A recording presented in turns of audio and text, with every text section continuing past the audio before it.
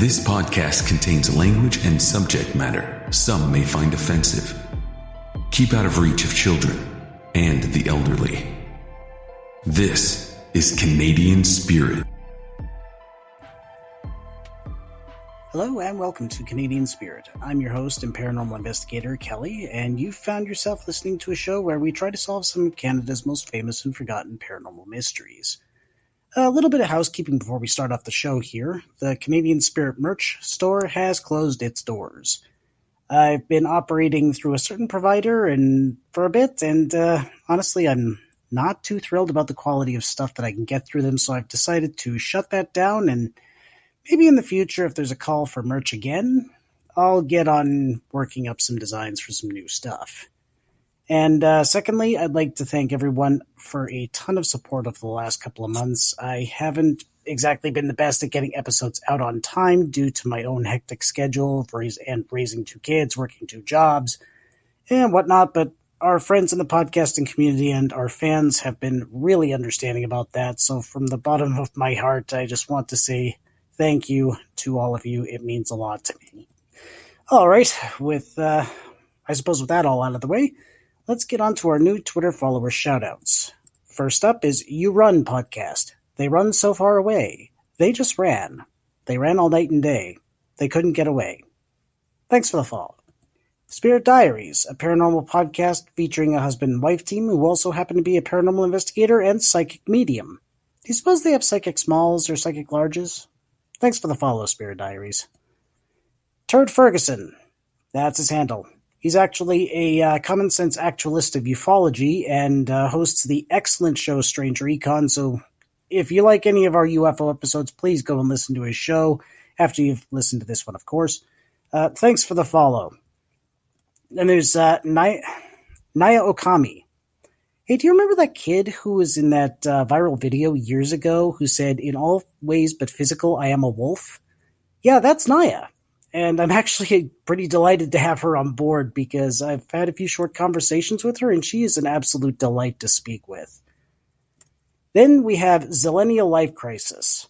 Kid, you've only lived through 2 doomsdays. You haven't seen anything yet. Thanks for the follow. And finally, we have the Supernatural Protection Company, a comedy podcast about working for a company that provides insurance coverage for the paranormal. Maybe I should buy into one of their plans. Thanks for the follow, folks. And as for reviews, we have a new 5-star review from J73227 of the Commute Podcast. He says, "Really good conversations here. Well done. Easy to subscribe." Thanks so much, Jay. That really means a lot to me. Also, listeners, go and check out the Commute Podcast and follow Jay on Twitter at Podcast Commute. I've also been hearing that we've been getting a lot of positive reviews on Good Pods, but, because I don't have a smartphone, because I'm a goddamn troglodyte who lives in the fucking Stone Age, I can't view them, so thank you to all of you on there who are reviewing the show through Good Pods. That also means a lot. I'm saying that a lot in this episode.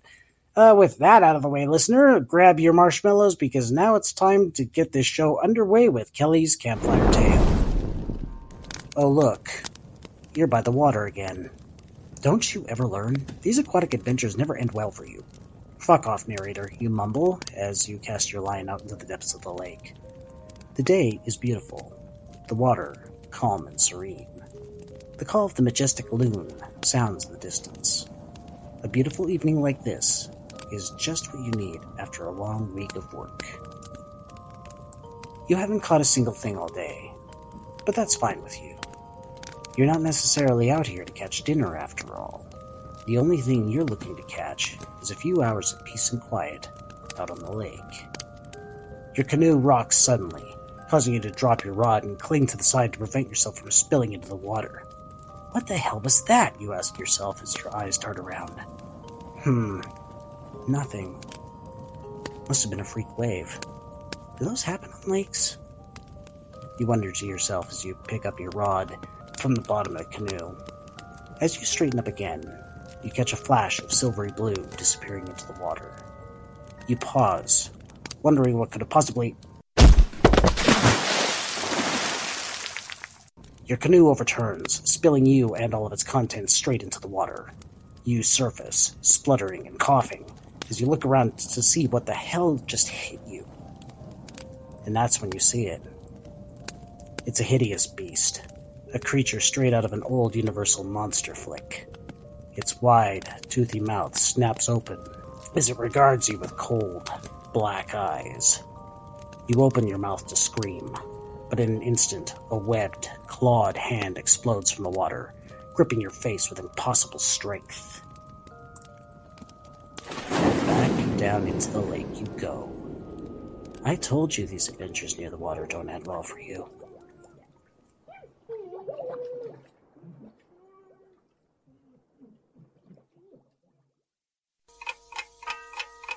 Canadian Spirit Chronology.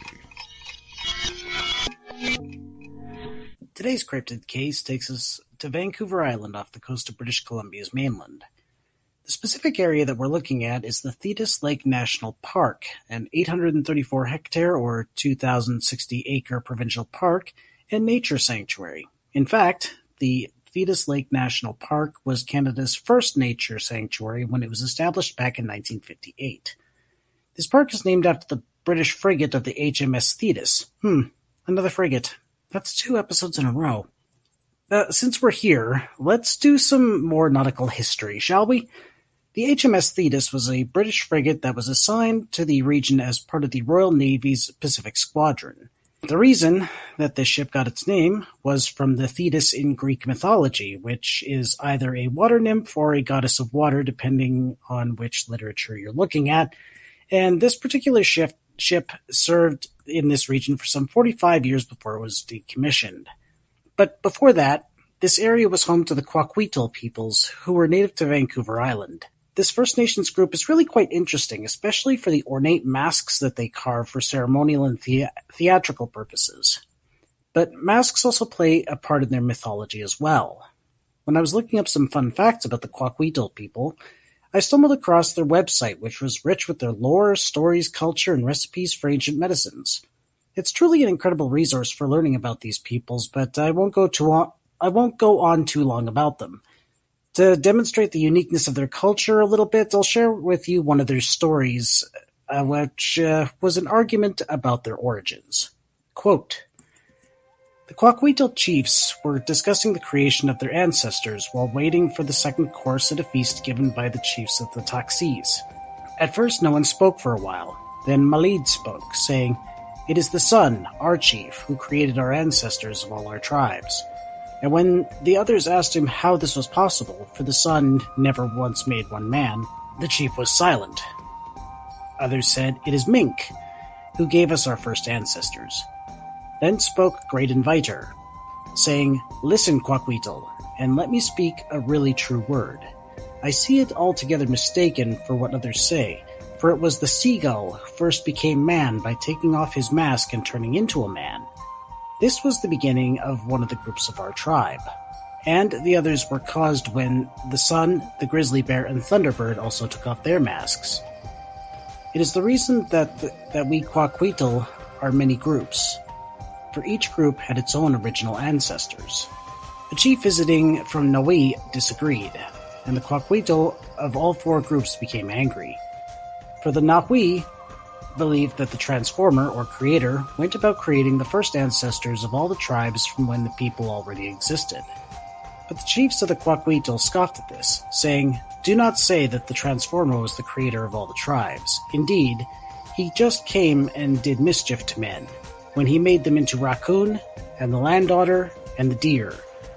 For he only transformed them into animals. We of the Kwakiutl know that our ancestors were the seagull, the sun, the grizzly bear, and the thunderbird."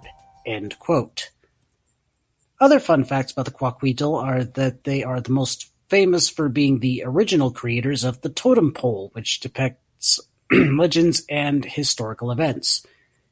They're also renowned for their use of elaborate masks and their very, very precisely choreographed dances. Some stories say that these ceremonial dances are so sacred that anyone who missed even a single step of these dances were immediately executed.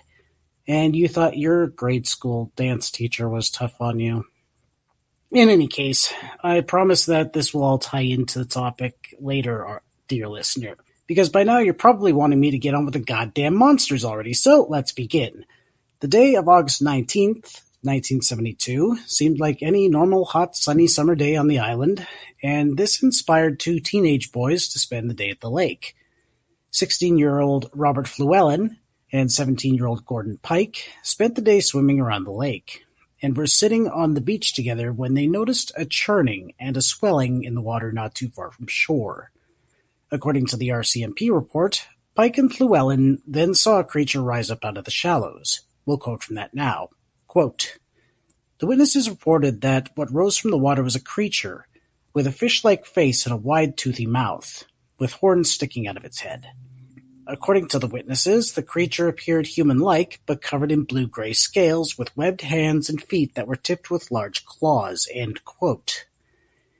Now, if you're trying to picture this in your head, the best way that I can paint a picture for you is imagine the gill man from The Creature of the Black Lagoon with a series of horns on its head. Or, if you're a younger listener who's not too into the Universal monster universe, think of the fish man from The Shape of Water, but also with horns attached to its head. Basically what we're looking at here is a type of reptilian-type humanoid that, by all accounts, was roughly 5 feet tall. Maybe the lizard people Illuminati take vacations at the Thetis Lake? I don't know. But I'm getting myself off track. Let's get back to what was happening at the lake. Pike and Llewellyn then reported that the creature turned around to face them. The two screamed in terror and began fleeing from the water, only to realize that this monster was now giving chase. What happens next isn't really clearly detailed in the report, but it is stated that Llewellyn was injured with a nasty cut on his hand that he claimed was inflicted by the claws of the creature. The investigators said that the boys seemed shaken but sincere in their claims. As one RCMP constable told the Victoria Province, quote, "The boys seem sincere, and until we determine otherwise, we have no alternative but to continue our investigation." End quote. So, the Victoria RCMP had a monster case on their hands. They conducted interviews of people who lived in the area to see if anyone had noticed anything or anyone strange around the lake, as well as doing periodic surveillance of the area to make sure that it wasn't just some guy in a rubber suit causing mischief, as was the suspicion of some of the locals at the time. Others insisted that this was a hoax. But then, 4 days later, on October 23rd, 2 more boys called the RCMP to report another sighting. The call came from 12-year-old Michael Gold and 14-year-old Russell Van Nies. The boys claimed that they were out at the lake when they saw a bipedal reptilian creature rising up out of the depths. They said, quote, "It was shaped like an ordinary body, like a human being body, with silver blue scales, huge ears, and a horrifying face crowned by 6 sharp horns atop its head." End quote.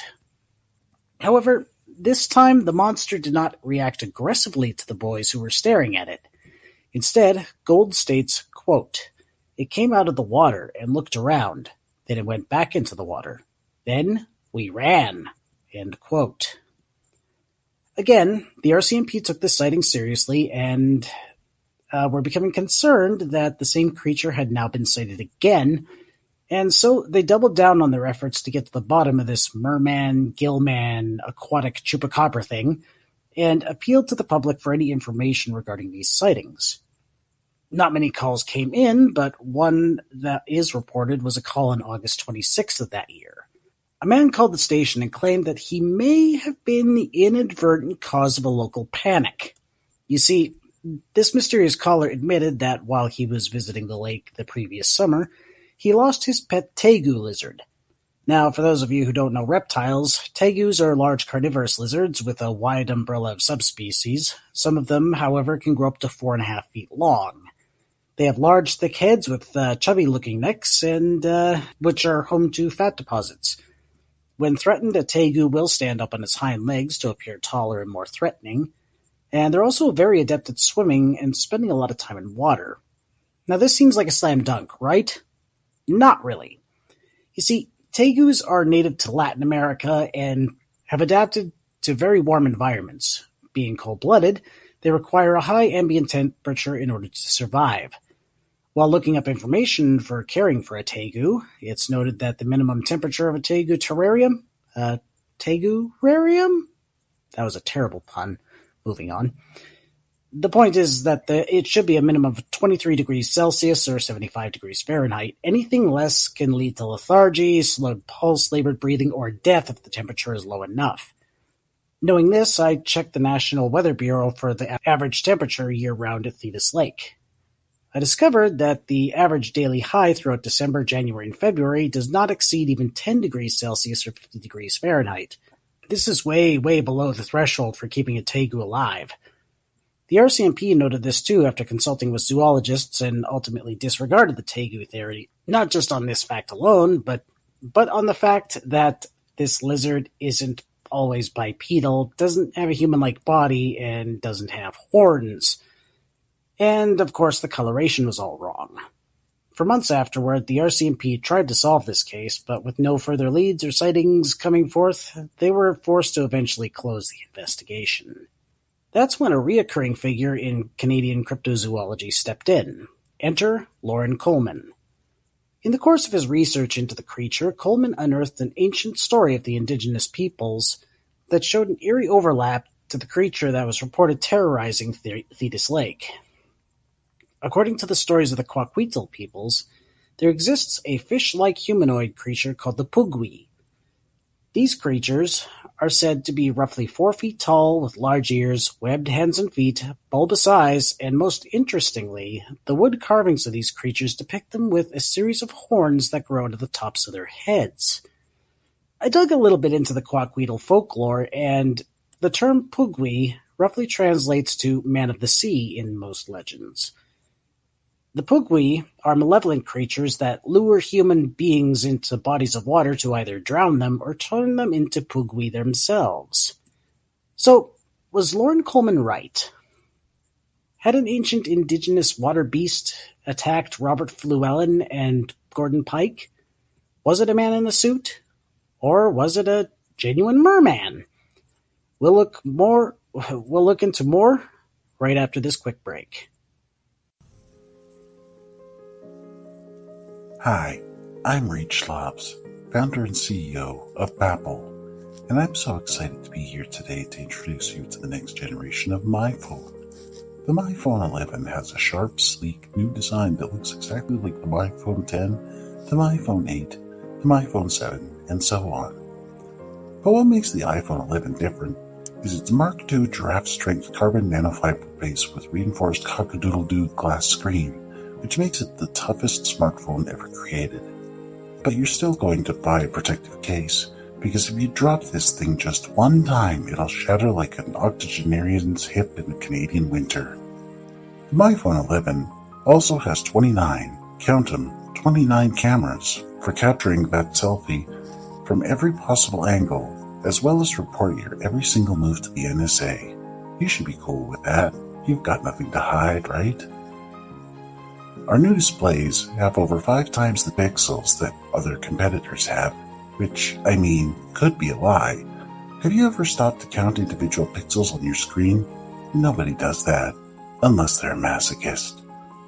The MyPhone 11 is also the most powerful smartphone that we've ever created, utilizing the power of a neural-processing silicon nanochip with carbonite transistors. And now that your eyes have glazed over, fuck you and give me your money already. Our new lithium-ion battery also lasts up to 50% longer, ensuring that your crippling addiction to social media will crush your soul and your will to live twice as fast as our competition. Power, convenience, synergy, communication.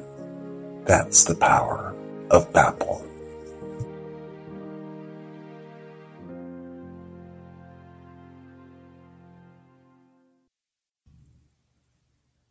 So let's leave the 1970s now and jump ahead almost half a century. Enter a new face, one Daniel Luxton. For those in the paranormal know, or even those who aren't, Luxton may not be a familiar name, so let's take a look at him for 1 second, shall we? Luxton is a Canadian writer, illustrator, and skeptic. He's written for publications like Skeptic Magazine, as well as Skeptic Inquirer, and he's even written his own book, Abominable Science, which is a great skeptical look into the field of cryptozoology. This is what brought him to the area surrounding Thetis Lake almost half a century after the monster was first sighted. Luxton wanted to get to the bottom of what really went down here in 1972 and began his investigation. He wasn't satisfied with the lizard theory that the RCMP threw out, and he wasn't satisfied with the idea of the creature from the Black Lagoon dwelling in the depths of Thetis Lake terrorizing teenage boys. He scoured documents from that summer and took interest in one particular detail.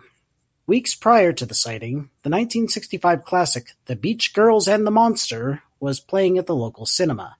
Let's listen to a short clip of that movie now. Mayonnaise, mustard, and some pickle relish, and just a little bit of sand.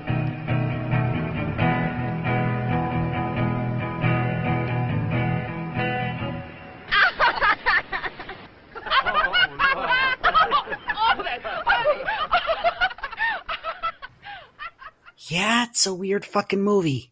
Yes, I watched it, and you can watch it too. You can even find it on YouTube for free, where you too can watch a man in what is clearly a rubber suit adorned with googly eyes murder a woman to a backing track of surfer rock. No, I'm not kidding. It happens less than 5 minutes into the movie. Anyway, this cinematic abortion was playing a few days before the first sighting, which set up alarm bells in Luxton's head. It seemed all too coincidental, but he needed more evidence to back up his case. So Luxton did, honestly, what I would do. He tracked down whatever witnesses he could find that still lived in the area.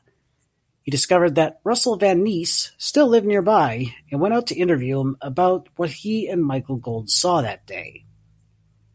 Russell would reveal to Luxton that their encounter was, quite simply, a lie, saying, quote, "It was just a big lie. Michael Gold made it all up for attention." End quote.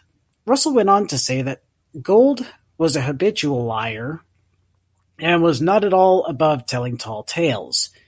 It's likely that Gold was inspired by both the film that was playing that week and the reports from Llewellyn and Pike in the previous days. But that's just my own conjecture. Llewellyn and Pike were never reached for comment despite even my own attempts, because, I wasn't able to locate them.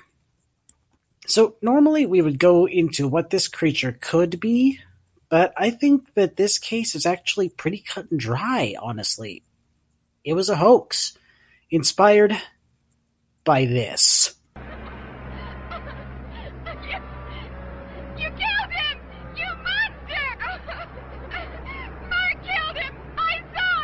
Rich, it's not true.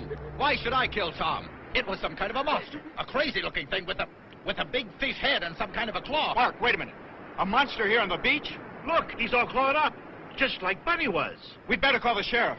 Richard, you can't believe that I did it. I'll call the sheriff. Brad, watch things, will you? You bet I will.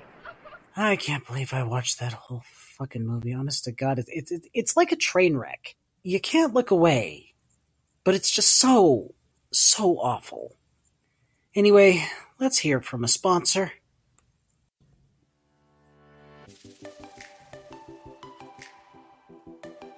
Hi, I'm Vince McNeil.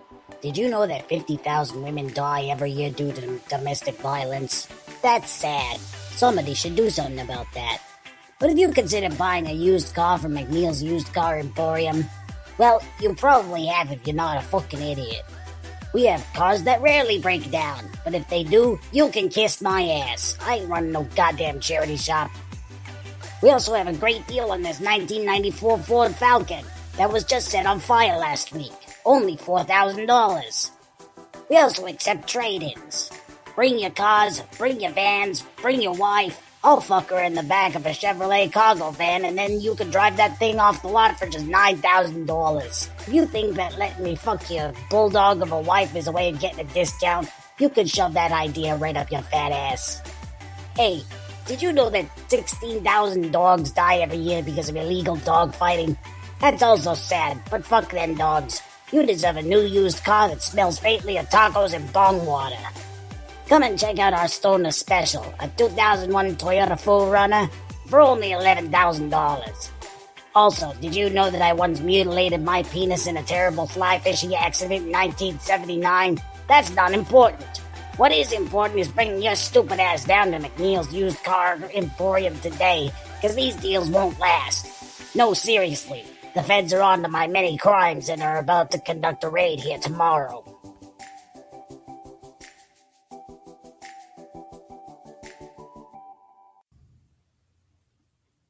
So, I guess with no conjecture needed from the peanut gallery that is your humble podcast host, let's move into similar cases from around the world.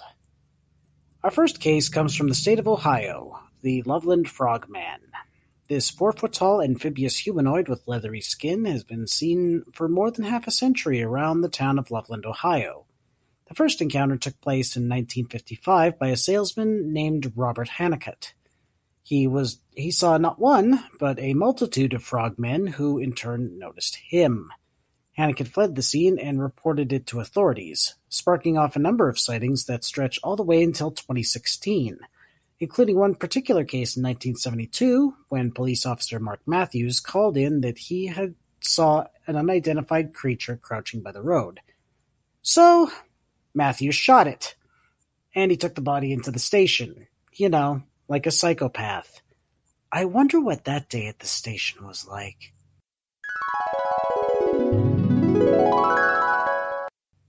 Hey fellas, I done killed the frogman. I'm a hero. Jesus fucking Christ, Matthews, what have you done? I'm a hero. You killed Old Man Jenkins. I killed the frogman, look at his scale. Old Man Jenkins had psoriasis, you dipshit. So, I'm not a hero? No, Matthews. You're under arrest.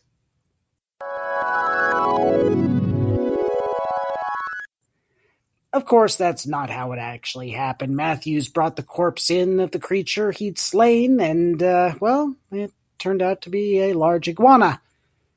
The most recent sightings was by a pair of teenagers who were playing Pokemon Go. The witness was quoted by local papers as saying, quote, "We saw a huge frog near the water. Not in the game. This was an actual giant frog. I took a couple of photos and a video because I've never seen one that big. Then the thing stood up and walked out on its hind legs." End quote. Then, of course, that all turned out to be a hoax anyway, just like today's case. Next up, we have something that is only partially related, but it's badass as hell, so I had to include it, and it's the Sharuf of Chile.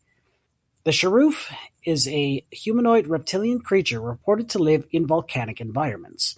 It's said that the Sharuf inhabit the magma pools found deep within Chilean volcanoes and are the source of earthquakes and volcanic eruptions. Sharuf are also said to be the source of magicians' ardent stones, meteorites, and volcanic stones that cause damage in volcanic regions. The only way to abate the Sharuf's appetite for destruction was to satiate the beast's taste for human flesh by throwing sacrificial victims into the bowels of a volcano, so that's fun. And finally, for this last creature, we're going to bring it back to Canada. And we have this account from 1954 from Enoch Baptiste on the beaches of Lake Superior.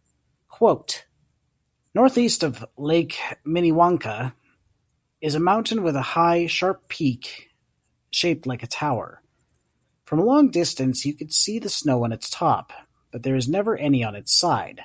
The mountain is so steep that snow does not stay on it, because spirits lived at the top of it. Natives called it Spirit Mountain. The nearby lake they called Minnewanka, which means water of the spirits, whenever they traveled in the neighborhood of the lake.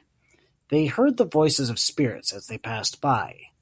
They would see nothing that made the sounds, but they could still hear the sounds. One time when our people were camping near the lake, my father heard what seemed to be the beating of a drum. The noise seemed to be coming from the water. He could also hear voices down in the lake. Soon he noticed that the water was coming up to the shore. It came so close to the camp, and then it went back out again. Soon my father saw, near the center of the lake, a strange creature rise up out of the water. It was a half-fish and half-human being. It had blown the water toward the shore, and then it had come above the surface. As my father stood watching, the fish person sank back beneath the lake. Other people said they also saw the strange creature. They were so frightened that they broke camp and never camped there again. All natives stayed far away from the water, and there was no fishing or canoeing in Lake Minnewaca until the white people came. Strange creatures in other lakes were sometimes killed by lightning, but I've never heard of this one being killed. End quote. Of course, there's a lot of lizard people sightings that I could have gone into, but then we'd be digging pretty deep into David Icke territory, and frankly, I'm not about that nonsense. So I think that about wraps up this episode of Canadian Spirit, and I think that we learned this week that, well, lakes are safe because the only webbed-handed frog, lizard, merman that exists in the imaginations of teenage boys. Until next time, you know where you can reach us, you know where you can review us, share this podcast with a friend, or download it into some gigantic thumb drive and shove it into your enemy's asses. I don't give a shit. I'm not going to tell you how to live your life. Also, too, with this episode being a much shorter episode, pay attention to your feeds because I'm going to bring back something that hasn't been done in quite a while. Keep an eye out for Paranormal News edition number 4. And then after that, Squishy will be joining me again as we cover some of the world's stupidest cryptids. And with that, I've been Kelly, and this has been Canadian Spirit. Good night, everybody.